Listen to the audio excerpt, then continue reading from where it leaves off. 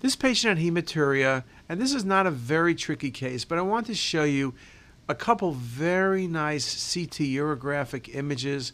You can see there's something infiltrating the mid to lower pole of the left kidney. There's something infiltrating the hilum. You can see the irregularity of the calyces. This is not the filling defect of a blood clot or the mass effect of a renal cell carcinoma or the blunting of pyelonephritis. This is really going to be carcinoma, classic for transitional cell carcinoma. Again, destruction of the calyces really sets the diagnosis in place.